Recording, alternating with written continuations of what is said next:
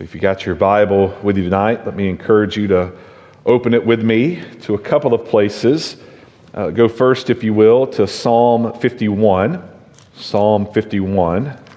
And then find Isaiah 43. And then lastly, Acts 3. So Psalm 51, Isaiah 43, and Acts chapter 3. So tonight we're going to conclude our current series. Over the last 3 months, we've looked at what God does with our sin and the associated bliss that comes when we understand the action that He has taken. In this study, we've discovered that fundamentally and foundationally, God has laid our sin upon His Son. This is what's known as penal substitutionary atonement. That there on the cross, Christ took our punishment. He bore the wrath of God in our place as our substitute, whereby He made atonement for our sins. And this is the heart of the gospel, that Christ did not suffer for sin that He committed, for He knew no sin, but He suffered because our sin was placed upon Him. God doesn't simply dismiss our sin. That would be unjust. He's a holy God, and He cannot act unjustly, so He cannot simply dismiss the sin that has been committed by us. It must be judged. It must be dealt with. So He placed it upon His Son, and in doing so, it allows Him to be both just in punishing sin, but also to be the justifier of sinners, where Christ has taken our place. So the most important thing that God has done with our sin is placed it upon His Son. And then building upon that in the study, we've seen how God has forgiven our sins. That is, He has chosen not to remember them against us. Forgiveness does not equate to forgetting. We'll talk a little bit more about this tonight. God is omniscient. He knows all things. God can forget nothing. We do not want a forgetful God. Could you imagine if God could forget? How bad would it be if on that day you stood before Him to gain entrance into the glories of heaven, and God said, I'm sorry, I've forgotten who you are. Well, that would be just kind of disappointing, wouldn't it? God does not forget. He does not forget our sins. Rather, He chooses not to remember them. We also have seen that God has cleansed us from our sin. That is, He washes our sin away. In this, He not only renders us not guilty, but also pure. He removes the stain of sin, that stain that is impressed upon our hearts in the very depths of our soul. The gospel goes deeper than the stain has gone. We also saw in the study that God covers our sin and that He has cast them away from His presence. In these actions, God is not looking upon our sin. Therefore, He does not see us as sinners. He sees us as righteous. In Psalm 51, David taught us that if we will uncover our sin, God will cover it. But if we seek to keep our sin covered, we can know then that God will ultimately uncover it Himself. And then, a few weeks ago in the book of Exodus, we saw that God passed over our sin. The blood sacrifice there in Exodus that was given to the people of God was a sign to them that God's judgment would not be held against them and their sin. On that night, He would pass over their sin. And in the gospel, through the blood of His Son, that's what God does with ours as well. He passes over us. His judgment is not meted out against our sin. And then last week, we saw that God has placed His foot upon the neck of our sin and trampled it into the dust. Our God is a warrior king, and He has delivered us from the bondage of our sin.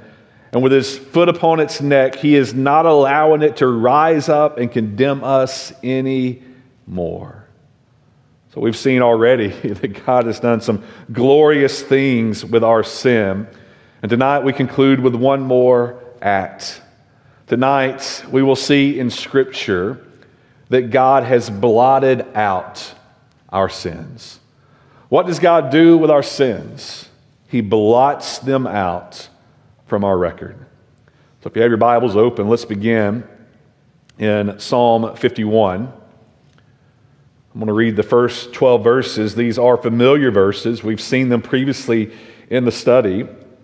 But tonight we'll zero in on the last line of verse 1, and then we'll hear it again in verse 9. So as I read, follow along and hear God's word. To the choir master, a psalm of David, when Nathan the prophet went to him after he had gone to Bathsheba. Have mercy on me, O God, according to your steadfast love, according to your abundant mercy. Blot out my transgressions. Wash me thoroughly from my iniquity and cleanse me from my sin. For I know my transgressions, and my sin is ever before me.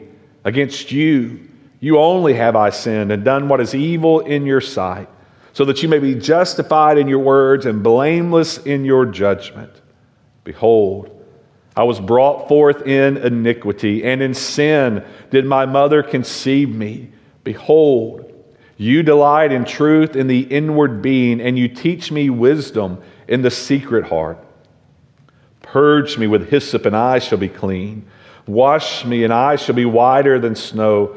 Let me hear joy and gladness. Let the bones that you have broken rejoice. Hide your face from my sins, and blot out all my iniquities. Create in me a clean heart, O God, and renew a right spirit within me. Cast me not away from your presence, and take not your Holy Spirit from me. Restore to me the joy of your salvation, and uphold me with a willing spirit. So twice in this psalm where David is confessing his sin that he committed in his adulterous act with Bathsheba, then resulting in the murderous act of her husband Uriah, David asked the Lord, blot out my transgressions. Blot out my iniquities. David's not the only one to use this language. Go with me to Isaiah. Isaiah chapter 43. We'll hear the prophet now speaking on behalf of the Lord, speaking a word from the Lord. So David used the language in Psalm 51. Now it is the Lord himself using this language. Isaiah 43. I'm going to read verse 25. Isaiah 43, 25. I am He. This is the Lord speaking. I am the great I am, Yahweh. I am He who does what? Who blots out your transgressions for my own sake, and I will not remember your ways. So David is not just asking the Lord to do something that he does not expect or that God is incapable of doing. The Lord here himself acknowledges, I am He who blots out your transgressions for my own sake. Now, go to the very next chapter, Isaiah 44. Isaiah 44. We'll read verses 21 and 22. Remember these things, O Jacob and Israel, for you are my servant. I formed you. You are my servant. O Israel, you will not be forgotten by me. I have blotted out your transgressions like a cloud, and your sins like mist. Return to me, for I have redeemed you.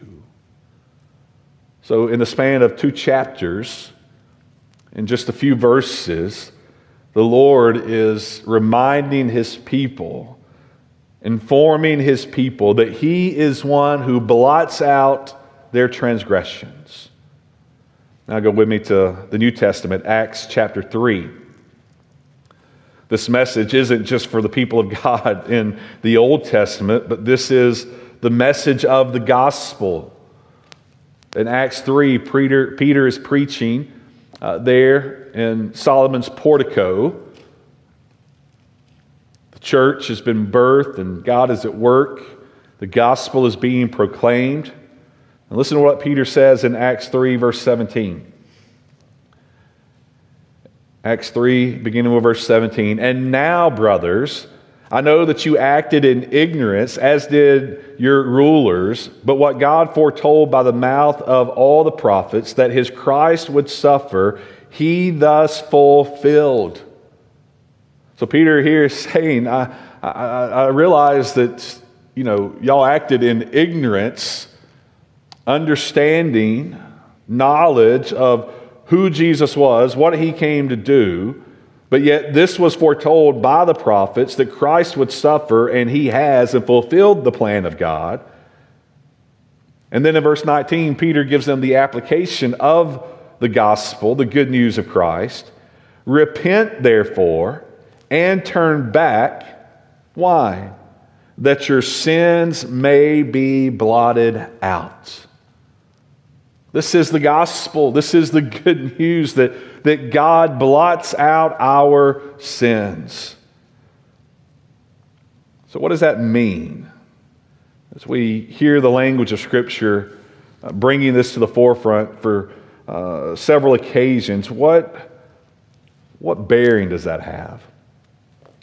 Well, we know tonight that one of the essential attributes of God is his omniscience. It's what it means to be God, to know all things. Nothing is hidden from his sight. If he's not omniscient, then he's not God.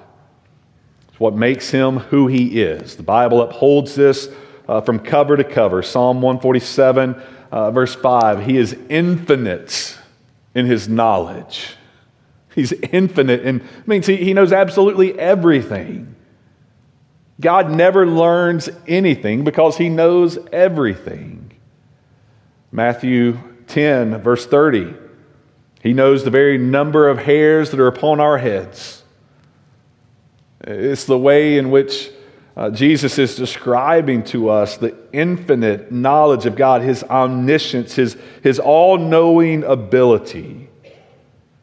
And then in Hebrews chapter 4, verse 13, the Hebrew writer takes this essential attribute of God, his knowing of all things, and fleshes this out for us to understand that that's kind of a terrifying thought. But there's nothing hidden from God's sight. Our understanding of God's infinite knowledge is that he knows quite well all of our sin. Because God is omniscient, he knows every sin that we have ever committed and will commit. He knows the actual things that we do. He knows the thoughts that run through our minds, but yet we never express. They are not lost to him. And he knows even the things we don't do, but we should do. He knows all of our sin. Nothing of us is hidden from his eyes. Even when we may try, we simply cannot hide our sin from him. This was the foolishness of our first parents in Genesis chapter 3, verse 7. Their eyes were both opened. They knew that they were naked, and they sewed fig leaves together and made themselves loincloths. They weren't just trying to cover their nakedness, they were trying to cover their shame from God. But yet in the very next verses, the Bible tells us that God came walking into the garden and confronted them over their sin. So our knowledge of God's knowledge of our sin, when understood appropriately, really is a terrifying thought. That God knows every sin, every transgression, every iniquity. God knows it. And to stand before him in that condition, and with such knowledge possessed by him, being terrified then is certainly justifiable. This is why the Hebrew writer said it is, in fact, a fearful thing to fall into the hands of the living God. This was the foundation of the sermon of Jonathan Edwards, Sinners in the Hands of an Angry God. He knows your sin, and He is holy and righteous and just. And He knows every last one. We would probably do well to think on that a little more often. But the mere thought of it is enough to paralyze us with fear, to cause us to literally crumble. But yet in the gospel, God has dealt with our sin. And while the record of our life, the recounting of our life, will certainly detail and count more sins than we ever care to admit and acknowledge. And God has a very accurate, perfect accounting of our life. Thereby, He knows each sin. Each one is recorded accurately and true. That's the record of our life, contained by Him. That's what we come before Him with. But yet, by His grace, He has blotted those sins out of the record.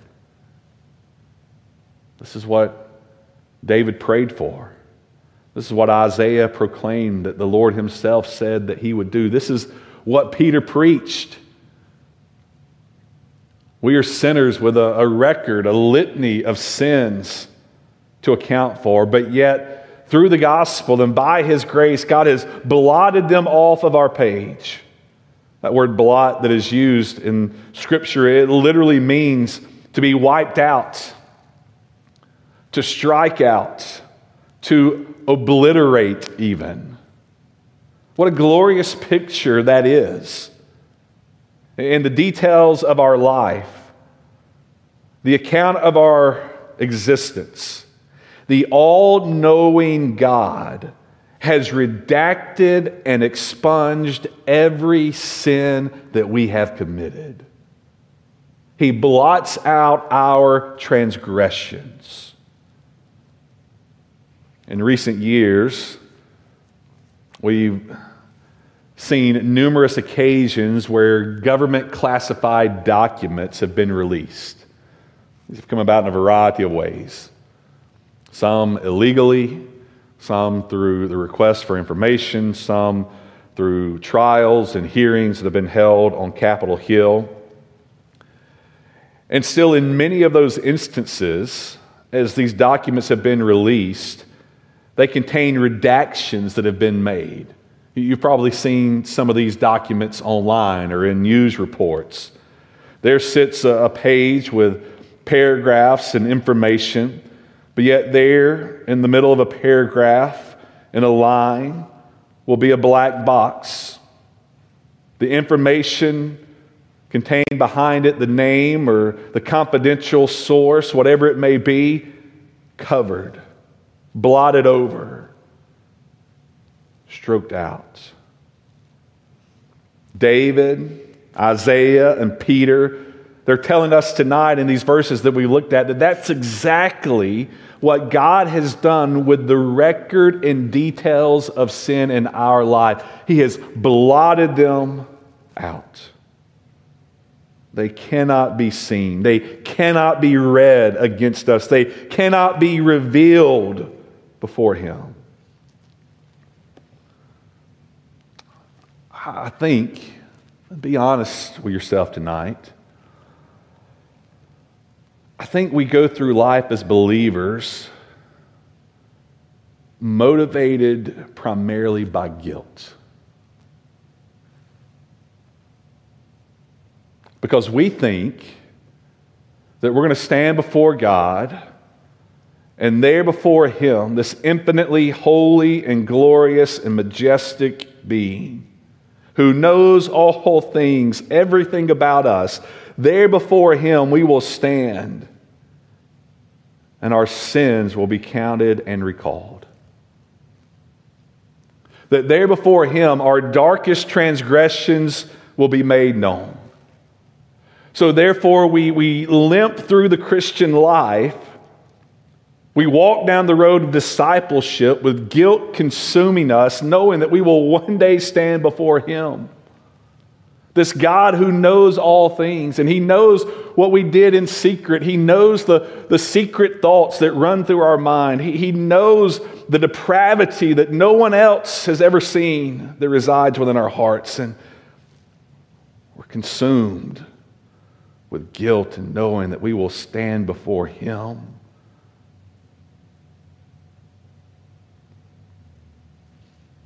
But that's not going to happen. Let me say that again. That's not going to happen. When you and I get to heaven, when we stand before the Lord, he will not replay the reel of our life and show us every sin that we have ever committed. He will not replay the thoughts that we thought had been kept secret. He will not replay the moments of outburst and anger and sin. He will not replay that reel of our life. For God's children, there will be no wrongs to be read because He is the one who blots out our transgressions. Our eternal record before Him, it may be page after page of black box and black box, but those wrongs will not be read. He has blotted them out. According to Isaiah 44:22, God has blotted out our transgressions like a cloud that is whisked away in the sky by the winds of a hurricane. He's blotted out our transgressions, our sins, like they were a morning mist or a fog that is removed by the rising sun. That fog is burned off. The blaze of the gospel of Jesus Christ has burned off our sin. He's blotted them out. This is what Peter preached in Acts 3. Repent, turn, that your sins may be blotted out. It's a picture of a courtroom almost. We stand there before a judge, and the attorney is called, and the charges are asked to be read. What is the charge which this defendant is being dealt with today? What is being levied against him? And in the actual courtroom, those charges are read and the trial ensues. But in the heavenly courtroom, as we stand there before a heavenly judge and the charges are called for, silence fills the space. Oh yes, there's an accounting of everything that we have done. That's not lost on a holy and an omniscient God, but there's nothing to be reported. There's nothing to be read because He has blotted out our transgressions. Like a cloud that is whisked away, like a mist that is a vapor and then gone, so He has dealt with our sins. Peter preached that gospel. That's the good news of Jesus Christ, that our eternal record is wiped clean. All condemning evidence is dismissed. Our sins are not counted. What a glorious thought. What a glorious thought. That He blots out our sins. That I don't have to limp through my Christian life motivated by guilt to thinking that if I do something or don't do something, that God is going to use this to shame me before Him in His presence on that day. No, He blots out our sins. But why?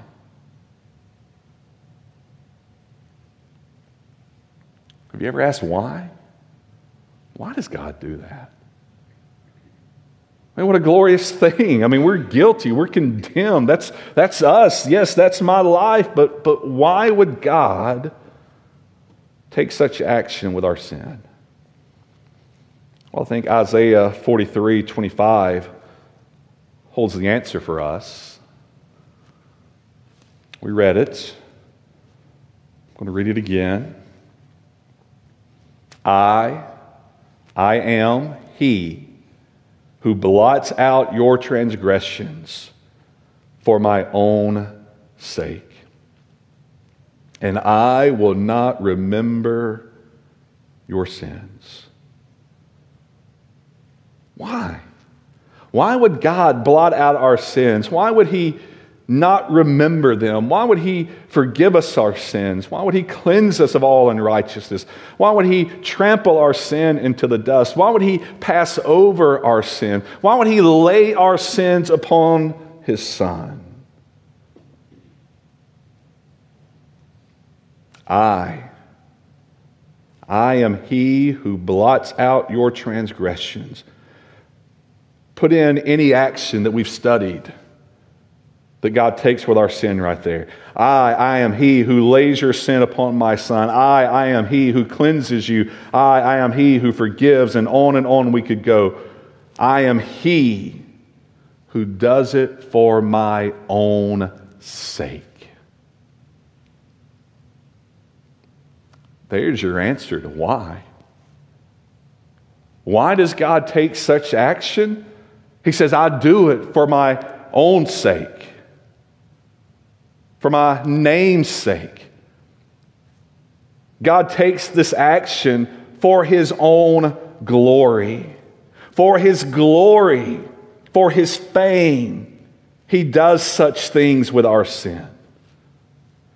Now, we see that, I say that, and you think, okay, we talk a lot about God's glory here at Poplar Springs. That's good, that's good. You can't gloss over this. You can't just, okay, yeah, God's glory. It's like the second answer in Sunday school. Jesus, God's glory.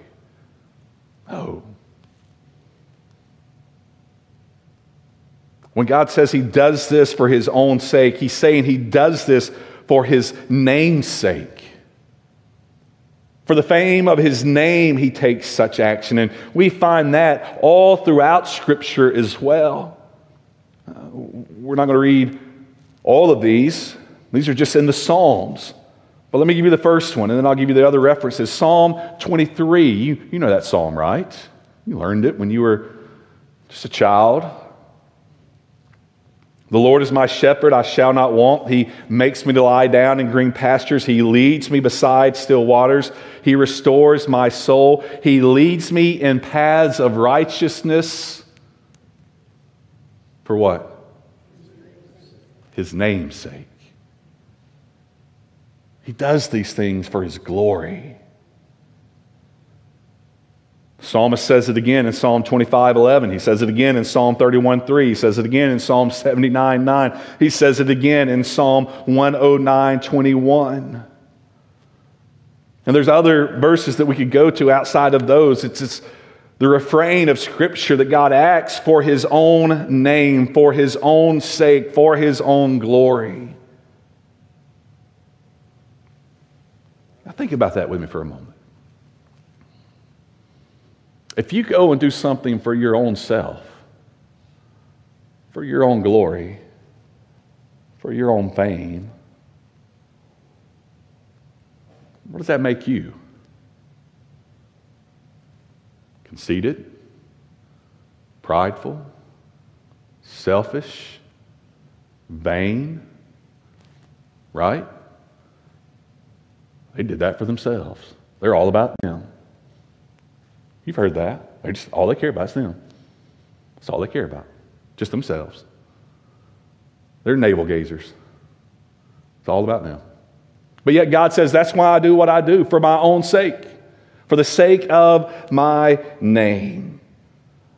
So that seems prideful. That seems selfish. And for us to act in such a way, yes, it is. It absolutely is. but not for God. I would just remind you there are some distinct differences between us and him.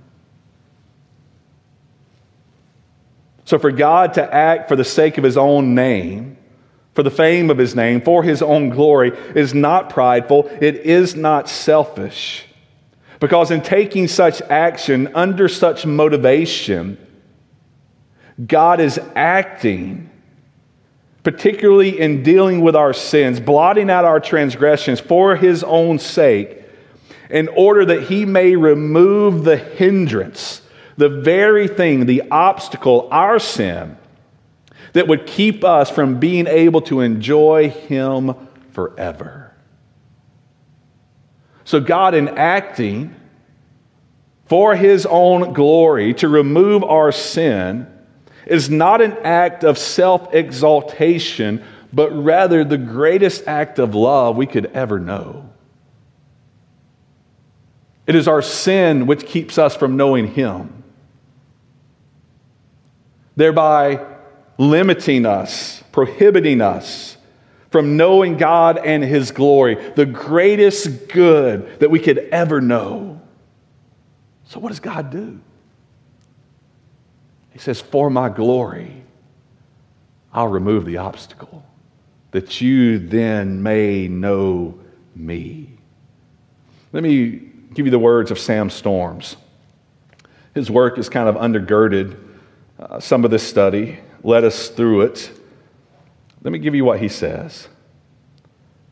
God's love for us is measured by the quality of what he gives us. And if he is truly to love us, that is, to love us maximally and optimally, he must give us the very best he has. And the very best he has is himself. There's nothing greater than God. If God should give us something other than himself, something less than himself, calling us to love that and worship that or revel in that, it's idolatry. But it's not idolatry to worship the greatest good that there is, the most glorious being that there is, God. So God's love for us is thus seen preeminently when he does whatever is necessary to give us himself and to awaken our hearts to the incomparable joy of honoring him as God and praising him for who he is. Let me say that again. God's love for us is preeminently seen when he takes action to do whatever is necessary to give us the greatest good, which is himself. And that's what he's done in the gospel of his Son, in dealing with our sin and taking action against it.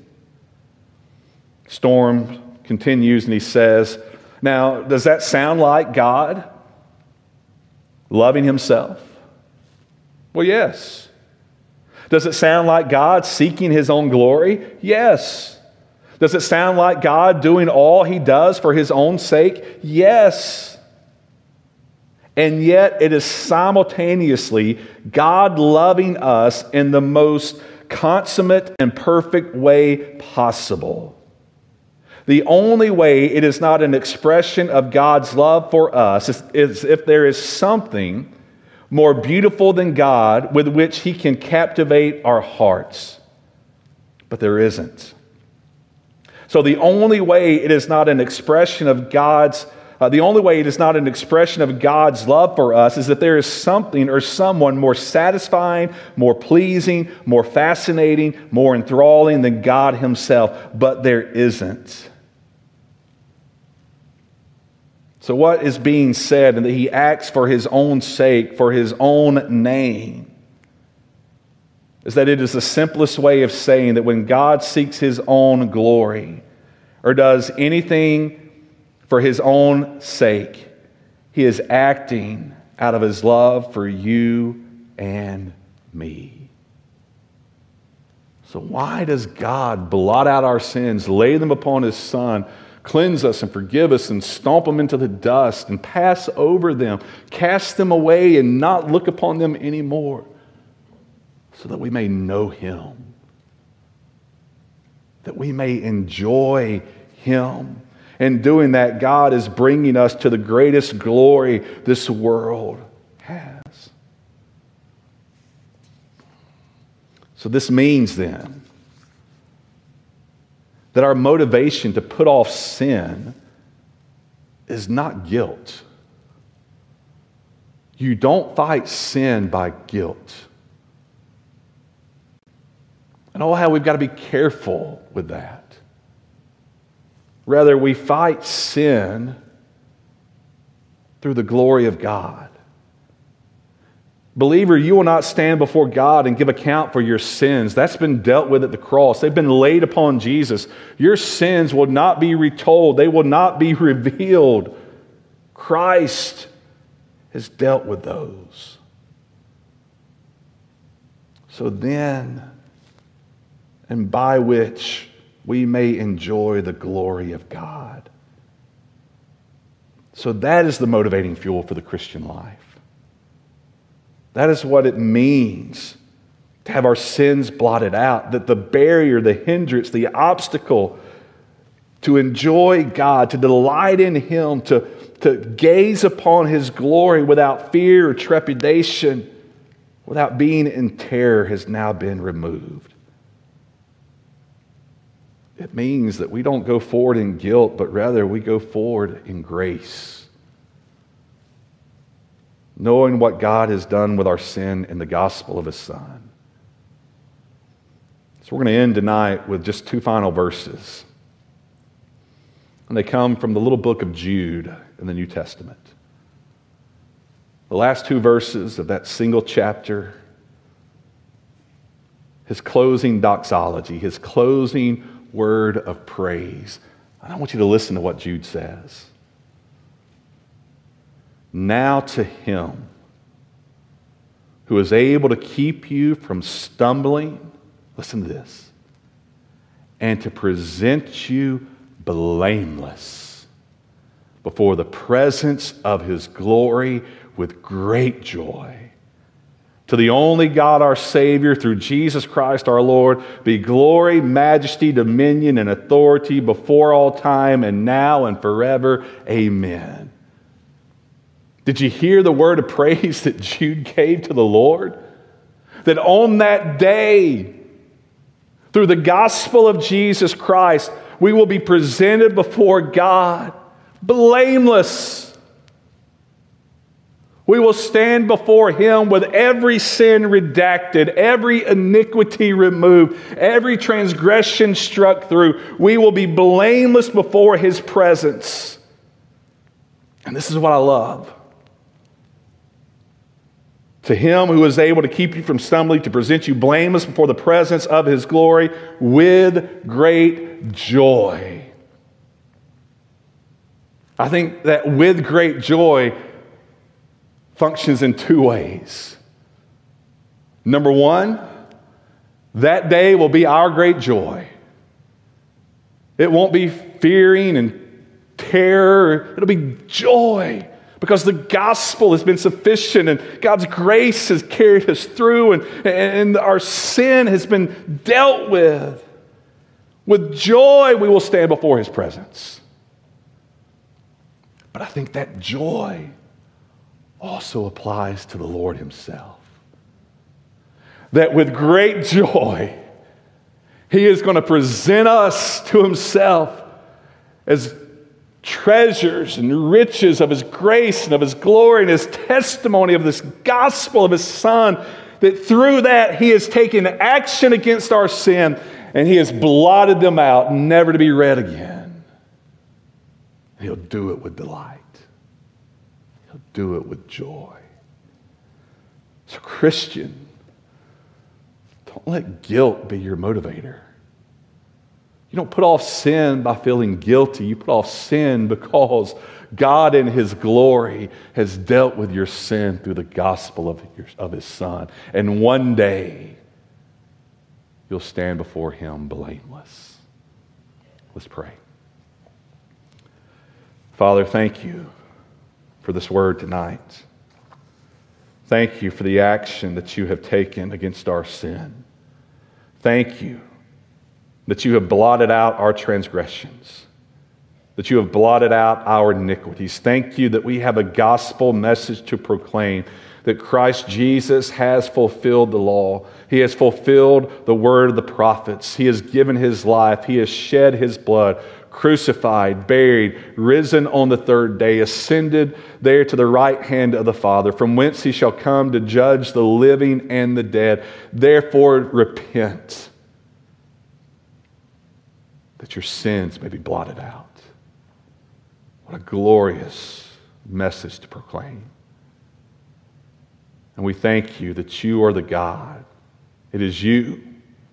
It is you for your own sake, for your own name, for your own glory, that has done such glorious things for us. So God, help us to know you. Help us to delight in you. Thank you for what you've done to our sin. Bless these who are before me. Go before us. If it's your will that we should gather this next Lord's Day, let us come, eager and longing to gaze upon your glory. For we ask it in Jesus' name. Amen.